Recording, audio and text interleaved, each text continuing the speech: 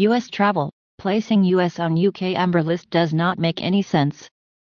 U.S. Travel Association President and CEO Roger Dow issued the following statement on today's release of the U.K.'s traffic light system for international travel. The U.K.'s decision to put the United States on their amber status for reopening just isn't backed by the science. Putting the U.S. on amber status ignores the scientific data regarding increasing vaccination rates, lower infection rates, and that the U.S. has the right strategies in place to mitigate risk. The U.S. needs to demonstrate leadership and come to the table with the U.K. and increase dialogue to allow for a reopening of travel with one of our most important international partners. The U.S. economy will lose $262 billion and 1.1 million jobs if its borders remain shut, and putting a roadmap and timelines forward to quickly create a U.S.-UK travel corridor would be low risk for both countries and high reward economically.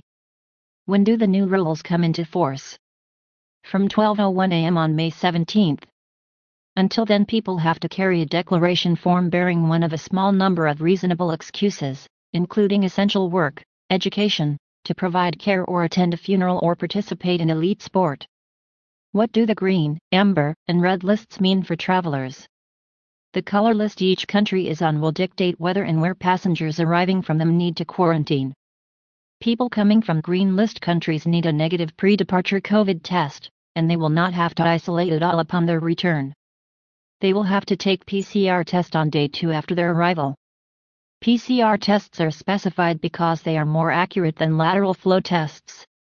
Those entering England from amber countries will need a negative pre-departure COVID test, have to isolate at home for 10 days and get a PCR test on days 2 and 8.